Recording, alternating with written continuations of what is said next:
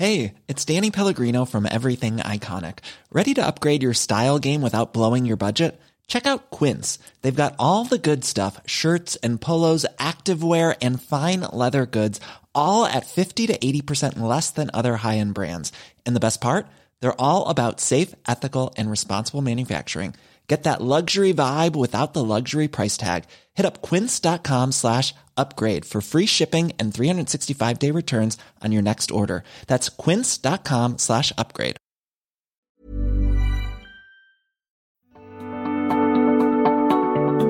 The Technion Israel Institute of Technology is where some of Israel's brightest minds ask the biggest question of all. What if? What if they could take on the world's biggest challenges? What if they could develop life-changing environmental, scientific, health, medical, and technological discoveries that will make a huge impact on Israel and the planet? But they don't just ask the question, they answer it too. They turn those ideas into reality. They make them happen. To see just some of the incredible things they've achieved, get the Technion Booklet of Wonders at ats.org/wonders. We hope it inspires you to give them your support so they can keep doing what they do best. The American Technion Society. World-changing discoveries by Israel's brightest minds, made possible by you.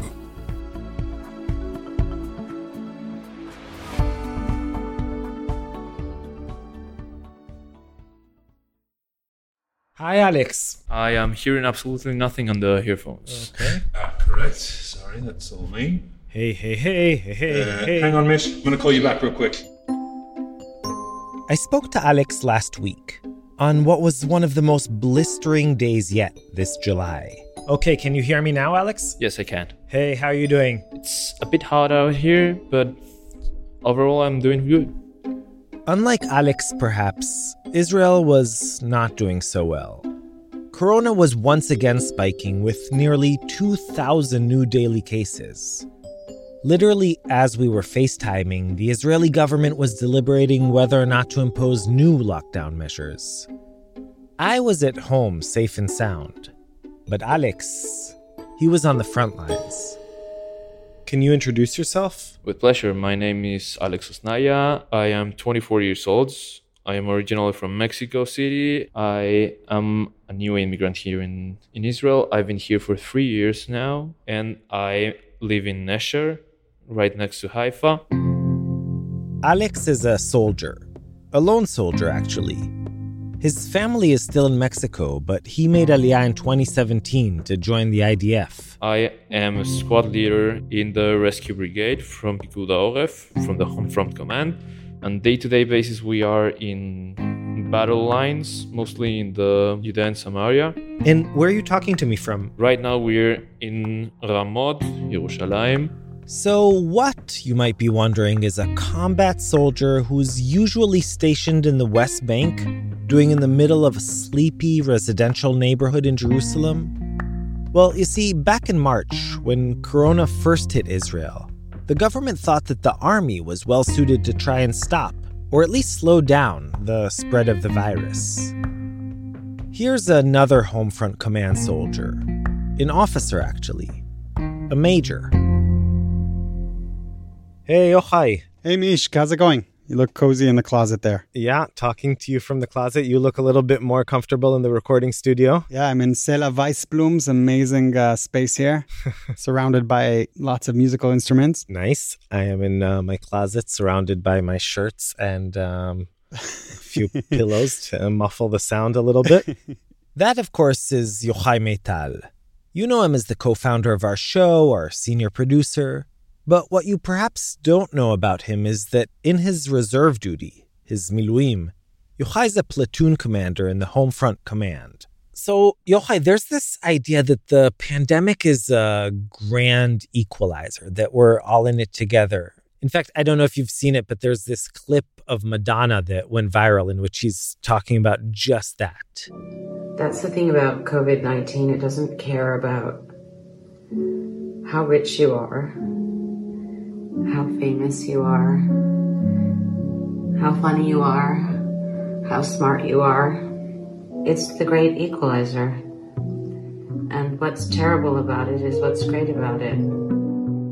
So what you don't see, since this is obviously a podcast, is that Madonna was delivering those inspirational musings from her bathtub filled with rose petals. But is she right? In a way, yes. But also in a way, that sentiment couldn't be more wrong, really. I mean, on the one hand, of course, the virus doesn't see race or gender or any of those things. It does see age. Mm-hmm. But on the other hand, socioeconomic factors are directly tied to the living situations and habits, and those in turn have an incredibly strong correlation with how susceptible you and your community are to the virus. Right.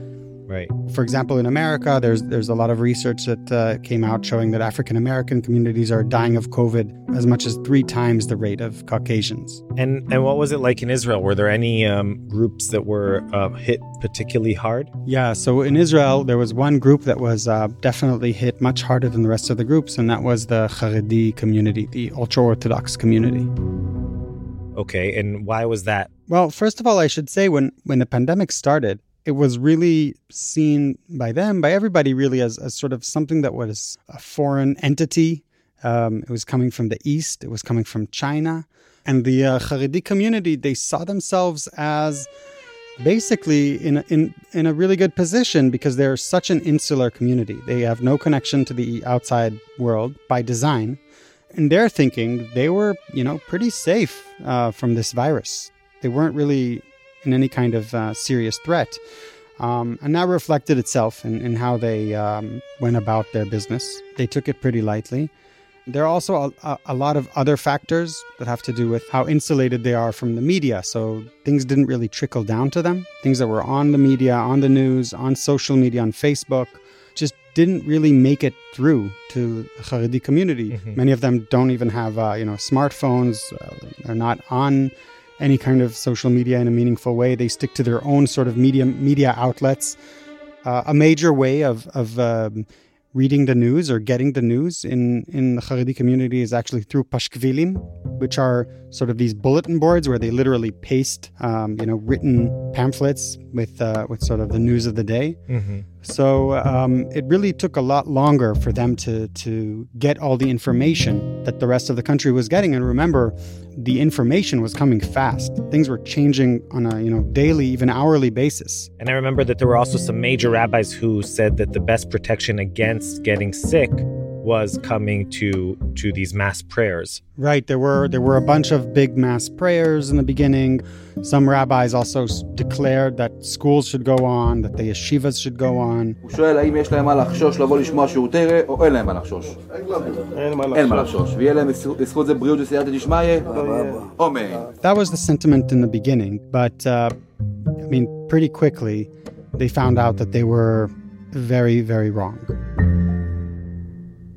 And indeed, early on, many of the COVID-19 epicenters were in Haredi, or ultra-Orthodox, communities. So soldiers like Alex were mobilized. They left their weapons behind and were deployed on an unusual mission. Coming out to the Haredi population and making sure that they know how to protect themselves from COVID-19. They recited social distancing guidelines, told people to wear masks, and ultimately also enforced curfews. But if you imagine soldiers and policemen just chatting away with Haredim on street corners, telling each other Yiddish jokes, think again.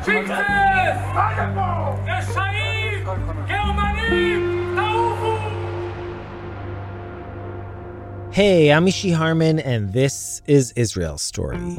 Our episode today is something new for us. Kind of an experiment, really. It's an attempt to cut through all the layers of mediation and editorializing that have characterized the coverage of the Haredi community during the pandemic. Instead, we're going to try to give you a taste of their own experience, as they saw it, and in their words. As you just heard in that snippet a moment ago, there were sadly many confrontations between law enforcement and local Haredim. Some of them turned quite violent, And the media, of course, reported extensively on these clashes and on the skyrocketing number of COVID cases among the ultra-Orthodox. And this negative media coverage, did that have an effect on what the general public thought? Did it sort of spill over? Well, I was actually wondering the same thing. So I reached out to Awek Zena, the National Anti-Racism Coordinator for the Department of Justice, and I asked him just that. He was expecting to sort of be out of work because he thought everybody's at home, so what kind of complaints could they have about discrimination? But he was really surprised to receive really a huge amount of complaints from Haredim. Mm-hmm. We received 3 times more than the regular time, More than 3 times the amount of complaints for the equivalent time frame last year. Wow, that's interesting. So what kind of complaints was he getting? Everything from people sort of avoiding them on the street to really, blatant discrimination, like Haredim being put in separate wards in hospitals, job discrimination, Haredim losing their jobs. There were stories of Haredim not being served at stores and businesses. And Yochai, we keep on saying Haredim. Can you just explain for our listeners who don't know what that is, what we mean? Well, I mean, that's a really good question, Mishi, because they're not one cohesive group. Haredim are ultra-Orthodox Jews. They tend to be much more conservative in their interpretation of Judaism. But aside from that, the fact that they're very Orthodox Jews and their Judaism is sort of the central part of their identity, it's really hard to put them in one group. So it's kind of hard for me to answer your question. I mean, some of the groups are Zionists, some of them are anti-Zionists, some of them are sort of Zionist tolerant, maybe you could say. Mm-hmm. It's hard to bunch them all in one group. Over the years, we've obviously told many stories of Haredim on our show, but most of them were about Haredim that belong to the more open-minded parts of the community. Folks who don't mind interacting with and opening up to the outside world. Yeah, that's true. I think maybe one thing we should say is that the word Haredi, it comes from the word fear. What they fear is they fear a loss of tradition. They're very protective of the old way of life. To that extent, the outside world, and we represent secular media to them, is very circumspect. They're very suspicious about people like us, because we represent a world that's that's modern and changing, and everything that they are sort of trying to fight against. Mm-hmm. So it's not easy to get these people to talk. And you spoke to a lot of these people during lockdown over the phone. Right. How did you reach out to them? How did you talk to them? So while we were in quarantine, Marie Ruder and I, we reached out through all kinds of leads, anything we could find really. So there were a few NGOs working within the Haredi community that put us in touch with different Haredi people. I talked to Haredi reporters who put me in touch with their contacts. Bit by bit, we got to all kinds of interesting people who are willing to talk to us.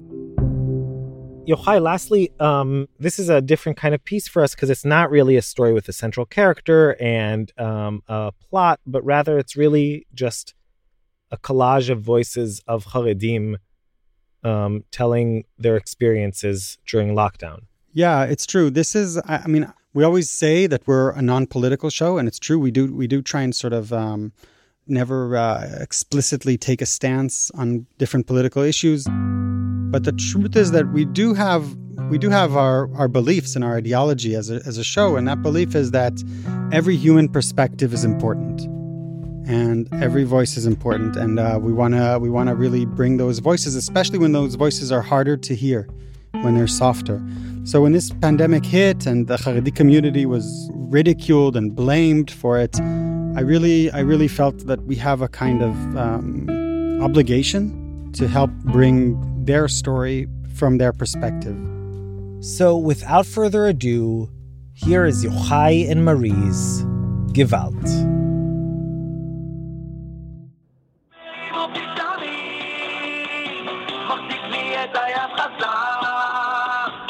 Hello. Shmulik? כן, אני איתך. Hi, thanks for talking to us. I'm a journalist for Israel Story. We're a radio show. That's okay. So what do you want? Could you introduce yourself? My name is Chaim Kaiselboy. I'm a psychotherapist. I have a master's degree in art therapy. I have 13 children. 8 are married already. Menachem Toker, celebrating 25 years of Jewish media here in Israel. I have a daily radio show in Radio Kol Chai. My name is Shai Glick. I'm CEO of Betzalmo. Betzalmo is a human rights organization in spiritual Jewish.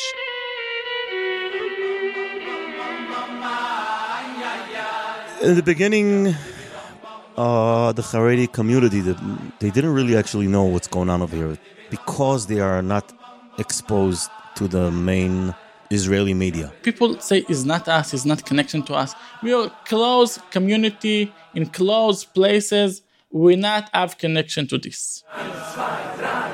The whole culture is to be together at weddings and synagogues and yeshivot. All the shuls, all the synagogues was open and very, very crowded. And then people say something getting very strange. We listened to the rabbis and we got sick.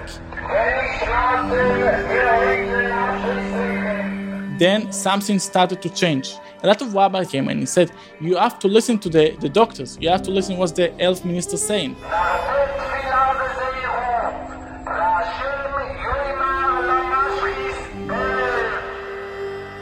Close the schools, close the schools. You have to close everything. To tell Haredi not to go to the shul, to the synagogue, to daven, to pray, it never happened.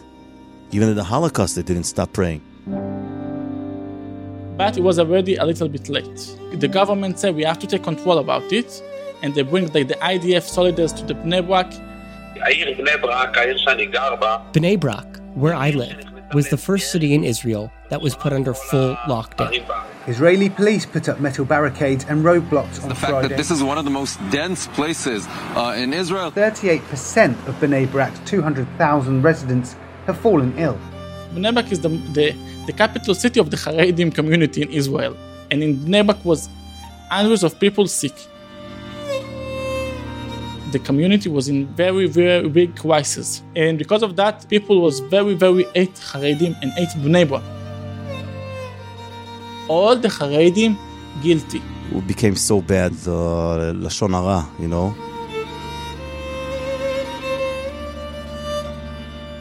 And then the media came.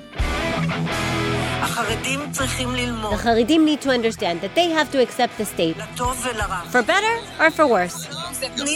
Let me finish. I would like to say that it is most of the Haredim. They always talk against us. Everything bad. One guy said we have to take all the Haredim and forward them back to Poland. Here we have the rule of law, and you obey the law of the land. This doesn't suit you? Shalom. Goodbye. Go back to the shtetl in Eastern Europe. It's real anti-Semitic what I hear. It's like in Germany they talk. They humiliate women on the streets, on buses. They don't work because the state just hands them money. What do we expect now with the corona? Bnei Brak, Mea Shearim, Mad Meron. The Haredis have gone wild again. They don't give a damn about the law or the guidelines. They spit on police officers. But we're just going to keep supporting them. Keep giving them the best medical treatment. Keep serving in the army instead of them. We're the asses of these messianic crazies. And the Haredim was feeling like, let's say like what the black people feeling now. There's this really uncomfortable underlying feeling, as if we're all lepers, as if the virus is our fault. They patrol the streets and enforce the curfew as if we're in the Spanish Inquisition or something. It's not a nice feeling. Anybody would find it uncomfortable. People look at us with fear in their eyes. When they pass us on the street, they sort of keep their distance. They're sick. You can't get close to them. If there's a Haredi come, you just run away. When I walk in the street, I see people walking away from me. And it's not that I'm not wearing a mask and gloves. I can't even describe how horrible it feels. Here, in our country, it's really, really hard. A real feeling of humiliation. Just before Pesach, during the peak of this crisis, there was a serious egg shortage. And people need eggs for Pesach.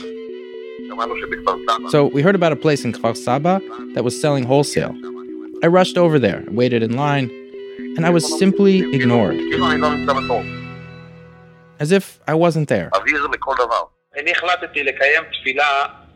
I decided to organize a virtual prayer service during Pesach because all the synagogues have been closed. So I took the initiative to put together a holiday prayer live stream. We set up and started praying, and all of a sudden the police showed up. The officer climbed onto the roof of our building and jumped down onto our porch and barged in, like some special ops mission. One of the guys that was filming the prayer was so shocked that he burst into tears.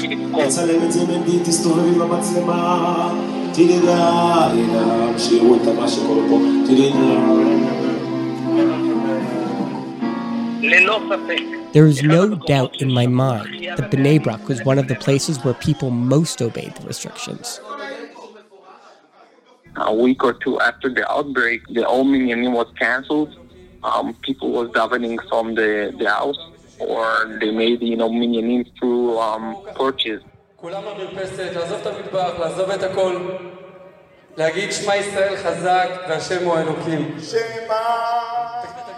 It was very, very special, to experience it. All the neighbors went to the porch, and everybody had minyanim through a couple buildings in the porch.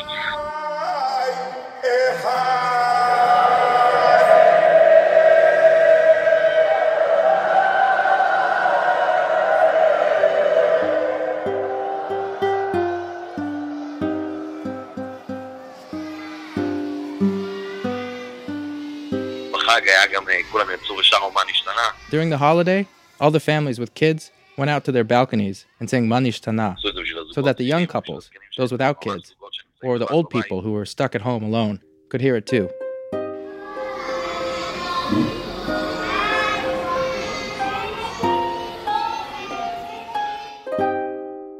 Haredim changed their mind, and they changed the act. When they start something, it's all the way. When the rabbanim, when the rabbis say something to do, they will do it. I never let my children go into my house because I was afraid. Not about me. I was afraid it can be the worst thing that a child can kill his father. So you don't miss people? You don't miss going to the kollel, going to shul? I don't need to meet the people. I have books. I can be here day and night. I can look at my books.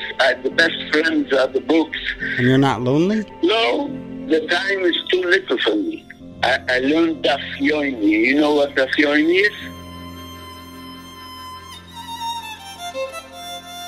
They start to wear masks. They start to have gloves. They close all the schools, and the hate still continue.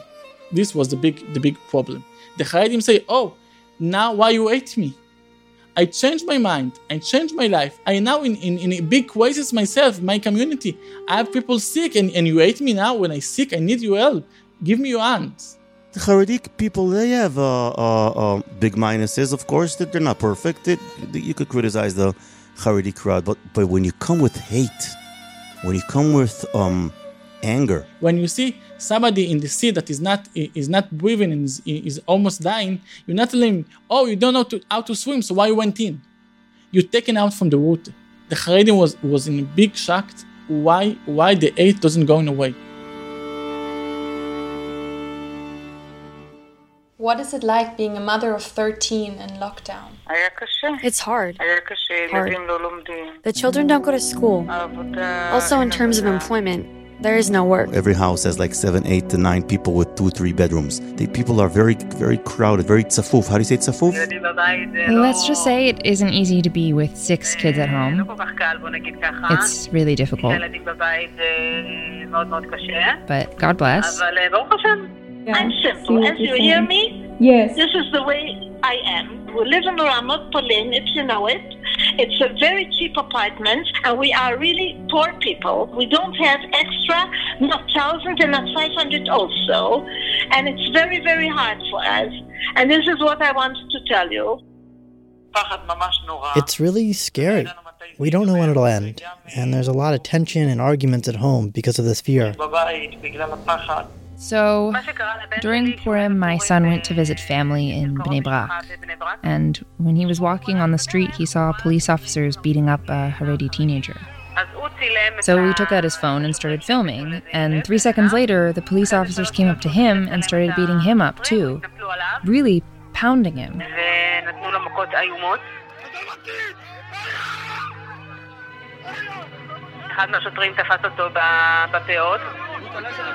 One of the officers grabbed him by his payas and he yanked one of his side curls out. To rip out a Haredi kid's payas, it's something that hasn't been touched since his childhood. It's like part of his body, like an organ. It's unfathomable. It's robbing him of his innocence, his belief in humanity. And it changed him. He's not like he used to be. For me as a mother, it's... What can I tell you? I hear many stories about the police. But I didn't believe it. I'm really afraid. Even when I just go out to buy some milk or bread, as soon as I hear sirens, I hide in the store. I'm afraid that they could catch me and beat me up. Is there anything else that you would like to tell or to say? Something that I didn't ask you and you feel like it's important? I want to say one thing. I have this dream that we'll just stop using all these stereotypes. Religious, secular, Haredi. In the end, we're all human beings, all equal. We have to look with good eyes. You know, in Hebrew we say, we call it ayin tova, good eye. You have two eyes. Look with good eye, not with a bad eye. We don't see eye to eye on everything. We can agree or disagree on things. But at the end of the day, we live together. The fact that we're different doesn't mean we have to be at war with each other.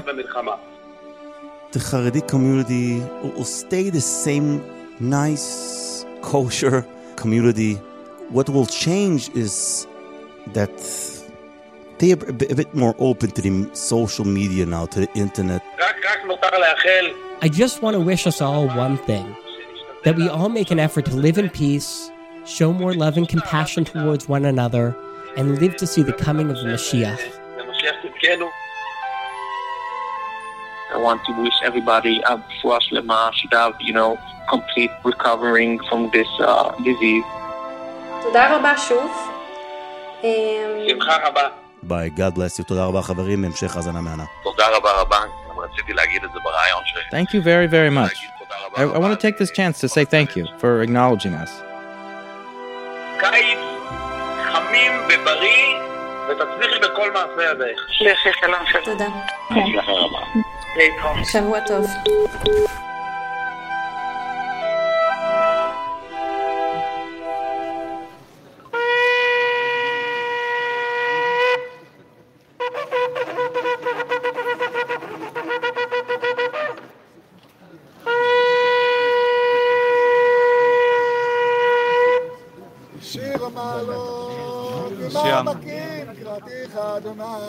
שיר המעלות ממעמקים קראתיך אדוני אדוני שמע בקולי.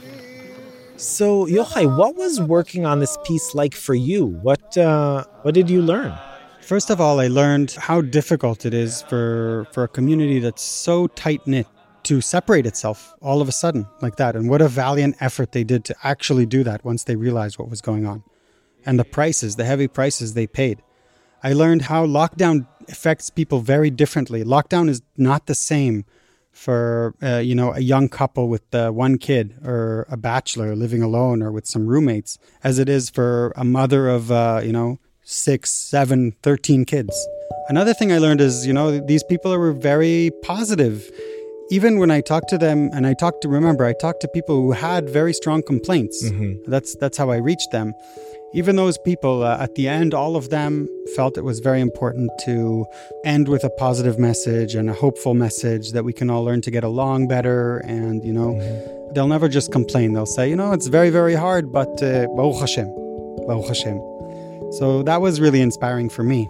Being myself stuck with 3 kids at home and very much full of, self-pity. That story was produced by Yochai Maital, together with our amazing production intern, Marie Rude. Ari Jacob wrote and performed the original music.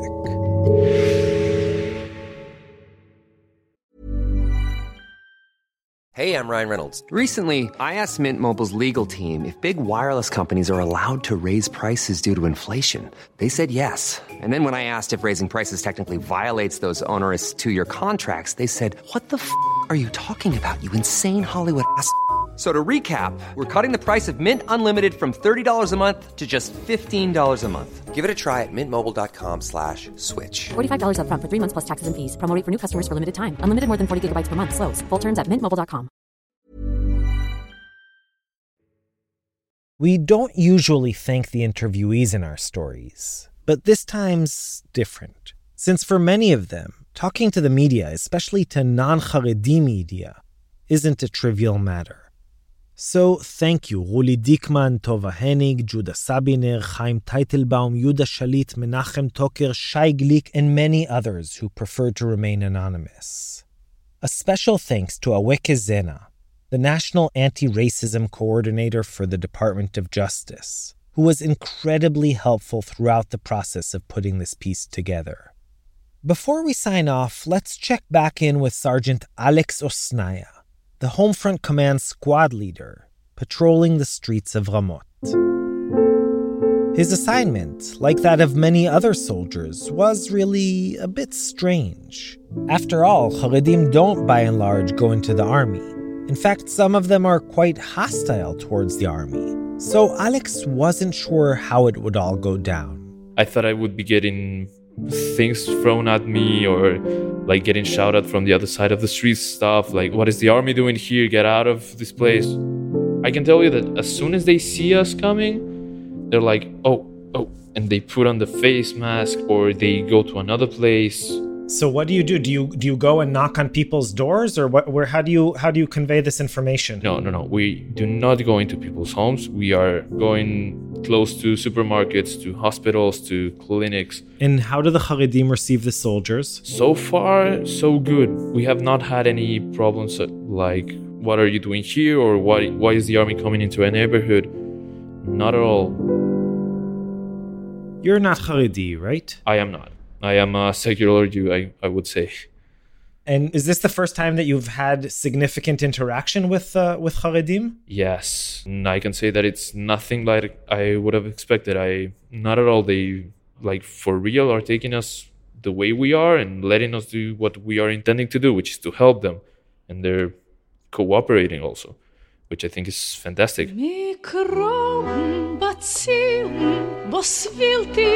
In order to ease communications, the army even issued a Hebrew-Yiddish phrase book. Do you know Yiddish? I took 3 years of German in high school. I would not say I speak German, but I may understand a couple words from Yiddish, like Ich spreche Deutsch, Ich spreche Yiddish. It's like similar, but not the same thing, I would say.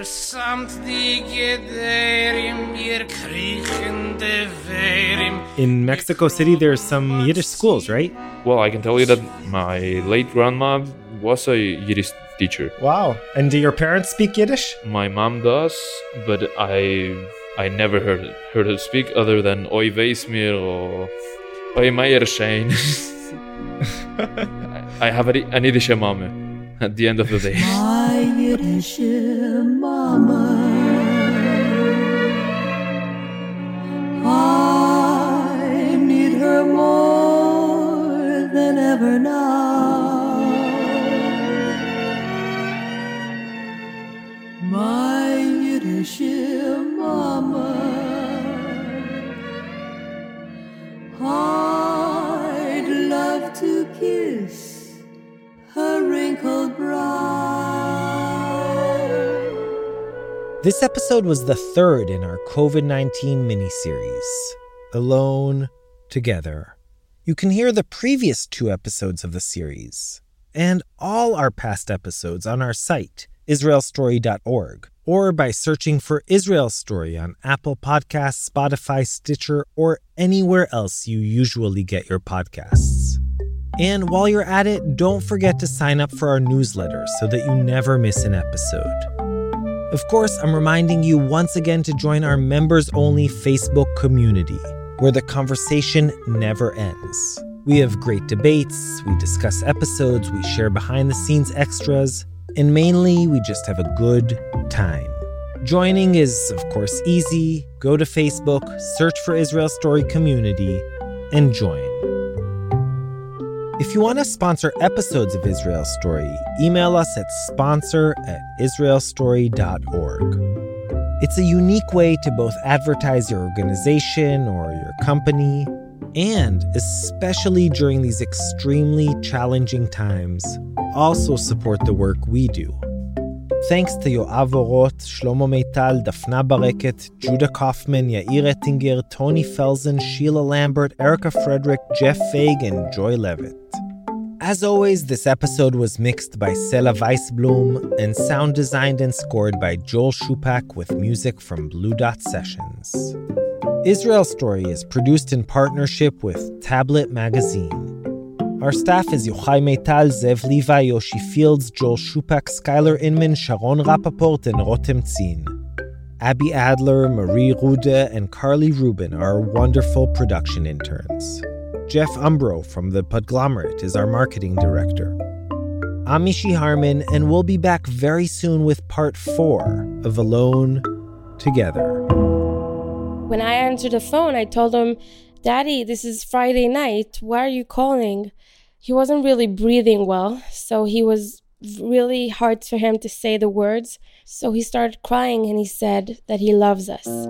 So till next time, stay safe, shalom shalom, and yalla bye. בין תרומה לתצווה, יום הולדת קצת משונה, הכל רגיל כאן לכאורה, במה קל ואהבה, בין תצווה לכי תישא, אסתר פורים משתה שמחה, מי יחנה ומי יישא, ומי יישא בתוצאה, בין כי תישא לבד, יקל עולם מפסיק להתקהל, להשתתק, להסתגר, ישמעאל אדום וישראל, בין ויקל לפקודה, אין איש בעיר ובשדה, כבר אין מול מי להתנהל, מגדל בבל שוב מתבלבל.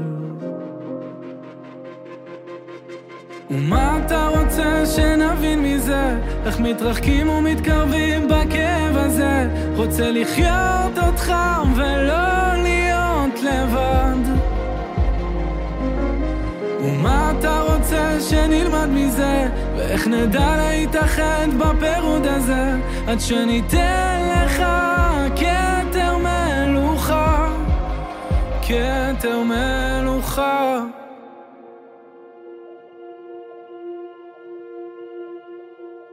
בין פקודה לויקרא, כולנו באותה סירה, אביב הגיע פסח בא, ואיתו תקווה רבה, שתקרא את רוע הגזרה, לך דודי לקראת קלה, כבר אין לנו כוחות יותר להתמודד, להילחם. ומה אתה רוצה שנבין מזה? איך מתרחקים ומתקרבים בכאב הזה? רוצה לחיות אותך ולא להיות לבד. ומה אתה רוצה שנלמד מזה? ואיך נדע להתאחד בפירוד הזה? עד שניתן לך כתר מלוכה. ומה אתה רוצה שנבין מזה? איך מתרחקים ומתקרבים בכאב רוצה לחיות אותך ולא להיות לבד. ומה אתה רוצה שנלמד מזה, ואיך נדע להתאחד בפירוד הזה, עד שניתן לך כתר מלוכה, כתר מלוכה.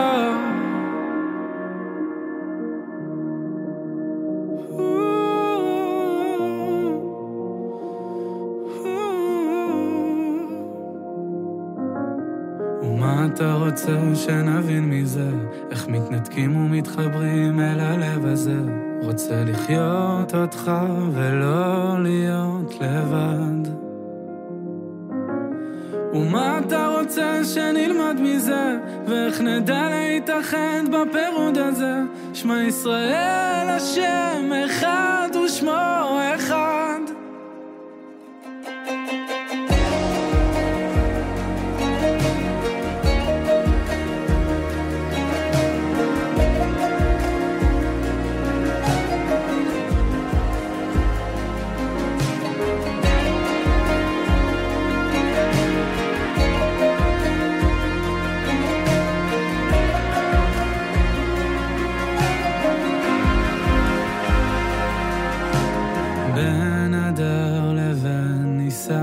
נפל פור זה הגורל, אומרים זה זמן שמסוגל לנצח המזל.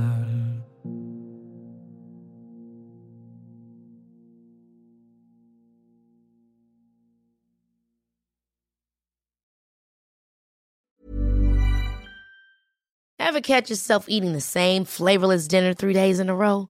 Dreaming of something better? Well, HelloFresh is your guilt-free dream come true, baby. It's me, Keke Palmer. Let's wake up those taste buds with hot, juicy pecan-crusted chicken or garlic butter shrimp scampi. Hello Fresh. Stop dreaming of all the delicious possibilities and dig in at HelloFresh.com. Let's get this dinner party started.